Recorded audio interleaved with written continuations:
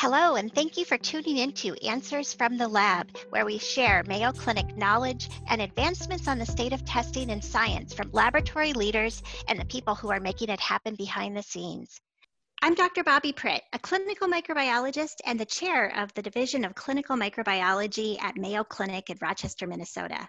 With me today is Dr. Bill Morice, the chair of the Department of Laboratory Medicine and Pathology at Mayo Clinic and the president of Mayo Clinic Laboratories.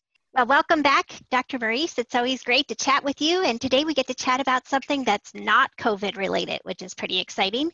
That's right. It's my pleasure to be here. Today we're going to do a role reversal and I get to ask you the questions because you came, actually, when we started these podcasts, you had more of the Twitter presence than I did. So, and we're out there. So I'm just really curious about, how did you get involved with this? I mean, it seems like you're coming up on a milestone with all your blog activities and these things. That's what I've heard. That's the rumor out there. It's true, yeah. You promised the sprinkling of parasites, but so what's a milestone and where did it all start? Yeah, this is our Sprinkling of Parasites podcast. I like that. The Parasite podcast. Perfect. Well, so I've been on social media now for a while, but it all stemmed back to 2007. I was newly hired at Mayo, and I was given the opportunity through a Mayo Foundation Scholar program to go to London, study at the London School of Hygiene and Tropical Medicine, and get a master's degree in medical parasitology, which was interesting because I'd already gone to medical school, done my residency, my fellowship, and now all of a sudden I'm going back to being a student again and studying for tests. And I was definitely the oldest person in my class. And I was seeing all this great information, learning all of this stuff. And I thought, I really want to share this with my colleagues back at Mayo. So I decided to start a blog. And I didn't know anything about blogs. This is 2007. It was fairly new. I found a free program through Google that I could use called Blogger. And I just started posting a case of the week. And I've stuck with it. So I am posting later today my 600th case. So this week is the 600th case. Yeah, I've passed the 10-year benchmark. That was in 2017. Then I hit 500, 555. It's getting to the point where, I don't know what I'll do when I hit 1,000 cases, but I imagine I'll still be going. We'll have a party with parasite-shaped cakes and stuff, I guess, maybe. Oh, well, we do that, actually. For those of you who want to go to my blog, which is called Creepy, Dreadful, Wonderful Parasites, follow the notes, the link in the notes to go to the blog. If you type in Halloween in the search bar, you will find all of the fun costumes people have come up with and all of the edible parasite goodies, including maggot cupcakes. Wow. Completely edible, all made out of frosting. And parasite free, only with pseudo frosting created parasites, not the real ones. Exactly. Nice. Excellent. So I've been out there in social media myself now, as well as on the radio. One of the radio hosts asked about Parasite Gal. Who is Parasite Gal? He posted that question to me on Twitter and on air, I think. So where did it's a great name. And then they sparked a whole debate about how mundane my Twitter handle is. And maybe one of the few things about me that is mundane, maybe, I don't know. But so where did you come up with Parasite Gal? It's great. Well, thank you. Again, it goes back to 2007. It was a deliberate choice, although I had no idea at the time that I was going to be picking something that was going to stick with me for decades to come. But I wanted something that was short and easy to remember. I kind of liked how it sounded like a, kind of pseudo comic book character, Parasite Gal, coming to the rescue, saving people from parasites, kind of tongue in cheek, really. It's good to make fun of yourself. And I just thought it worked well, and I just stuck with it. Of course, now, actually, yours probably makes more sense. It should say, they say that your Twitter handle should include your name. So I don't know what it means about me now that my name is Parasite Gal, but hey, it's okay. It's your alter ego, apparently. I guess so. You have an alter ego. I don't have that. So to me, it's so great. How many followers have you had on the blog? Well, I get about 35,000 page hits a month. It's hard to know with the followers because I branched out to all different forms of social media. So, they're coming in from Twitter and LinkedIn and, Facebook. I have a Facebook parasite page now. So it's actually hard to know. And of course, with social media, you could retweet someone else's post. So the reach is much higher.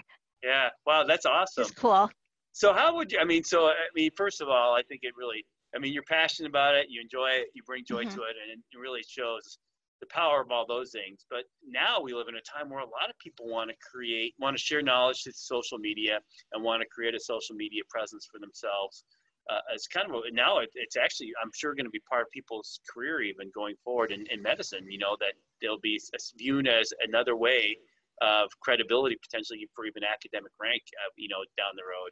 What would your advice be? I just got a LinkedIn message this morning from a student who wanted to know about, I want to go into pathology. What do I need to know? What do I need to do? And actually, said one word was what they asked for. And the word back to them was joy. If you really enjoy what you're Mm, doing, no yeah. matter what your pursuit is, particularly at the college level, I think you'll be happy and fulfilled in the destination. But with all that in mind, clearly you have joy for this, and that's Hmm. part of what makes you make it so fun. So what would your advice be to someone who might listen to this and want to follow in your footsteps? Yeah, absolutely. Well, I think joy is a great place to start. Pick something that inspires you, that makes you happy.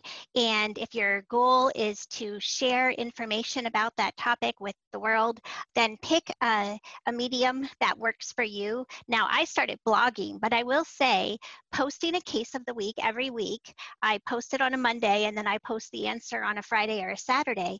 That's a fairly big time commitment. Mm-hmm. And, it could take me an hour if I'm writing up a really intricate post. I try to incorporate all the comments from my readers to really make it a community-based answer. I include pictures and comparisons and make it as educational as I can. That might not be where everyone wants to start. I would actually say that people may want to start with something easier like Twitter, where you are limited by how many characters you have, and it's just a good short way to post. You want to do it on a regular basis. And so building up a following, you can't just post once a month. You have to really be out there holding conversations again about something that hopefully inspires you and brings you joy, because then that will show through in your posts. So if someone asks me, how do I start on this? I would say find the right platform and the right audience and determine the scope of what you're going to be covering. If it's going to be reviewing articles or posting cases. And I actually published on this recently, and there's some guidelines you have to keep in mind if you're going to post cases to protect patient information. So that's something that would be worth looking into. And then creating a schedule. For me, I just do it on Mondays and Fridays, so it's pretty easy. I put that time on my schedule. For someone who's going to be tweeting, it might be helpful at first to start and just put some notes on your calendar of when to tweet. And then understanding your readership and their needs. My readership, a lot of them are physicians. They don't have a lot of time. So people have told me numerous times, really like how your posts are short and sweet. I can read them in just a few seconds. And so they'll go and they'll read it. They'll take the time because they know they could do it quickly. Now, that might not be the kind of posting that you want to do. For someone else, they may want to write like a wonderful essay about their favorite parasite, which would be awesome. But that's going to mean a greater time commitment, and it's going to mean the reader has to commit time. Yeah, you really have to decide like what your audience can do and what they would want. And then really creating a safe and welcoming place. I really love all the comments from my viewers, and I try to really incorporate them when I write the answer. I'll call people out by name. I'll thank them for their contributions. Sometimes my contributors have actually written my answer for me, and I'll just like put it in quotes and say, well, according to Microbe Man, because they have these great names, you know, these are the features that are diagnostic in this case. And then I'll put that in quotes. So that way I'm actually giving credit to the folks that have written in. Yeah. And sometimes Yeah. people will write poems, so I'll make sure to include those. Songs, I've had people write songs for some of my cases. Nice. Wow. Awesome. Well, I haven't done any of those things. That's the great, I think the two things that, if I can distill it down, it's something you should feel is important to you that you want to have a voice in, and then make it true to yourself. I mean, if you're a planner that wants really kind of very, you might do more of a blog. If you're more of a spontaneous person, but the blog is a big time commitment. If you're more spontaneous, you could use Twitter, but Twitter is short and therefore prone to maybe people doing things, taking things different directions. You have to be careful what you wade into there in terms of topics. And also you have to be careful, and I learned this the hard way, if you're distractible, you got to turn it off because you start tweeting at times when you shouldn't be tweeting. It's very easy to do. I just put that out there. But for me personally, I think that's what I've liked about Twitter, is that for the first time, there's a need for a public voice from Mayo Clinic about COVID. And so people want to hear from someone in my position. And it's, and also I can show my personality. I've lived in Minnesota a long time. So I think the other piece of it that you bring to it is to make it interactive. I mean, people really want to interact. I mean, one thing we've learned, how many songs now are talking about quarantine? If you just listen to popular music. And I think that need for interaction, and it really is a human need. And the beauty of social media is it allows people to interact with us that might never get to come to Minnesota or wherever we might be. So you've been doing this now for a long time, 600 cases on your blog. So, so do you have a few favorites? Well, that's a tough question because I have to say that they're kind of all my favorites. I get a lot of contributions from my readers, and some of those are just amazing because they come from parts of the world and feature parasites that I don't get to see regularly. Although through Mayo Clinic Laboratories, from a scientific standpoint, we're fortunate. We get to see a whole variety, but still there are some things that you just are not going to see very frequently. So cases of large intestinal flukes, pseudoparasites are another interest of mine, things that look like parasites, but they aren't.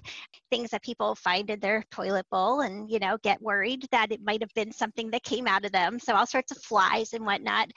And then also cases where it was really the community that came together to make the diagnosis.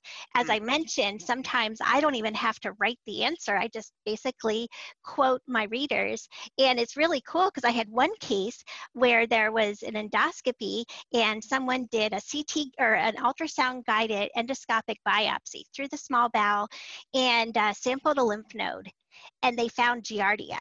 The thing was that everyone was confused, you know, why is there Giardia in a lymph node?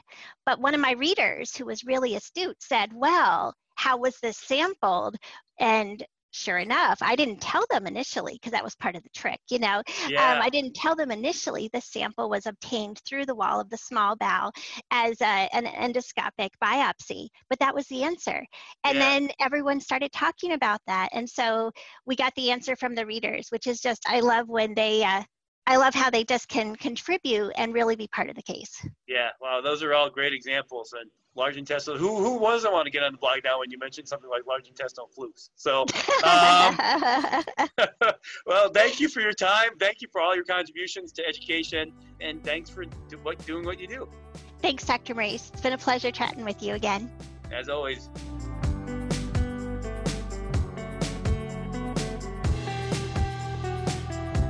Thank you so much for tuning in to Answers from the Lab. Be sure to subscribe to this podcast and don't forget to tune in every Thursday and every other Tuesday.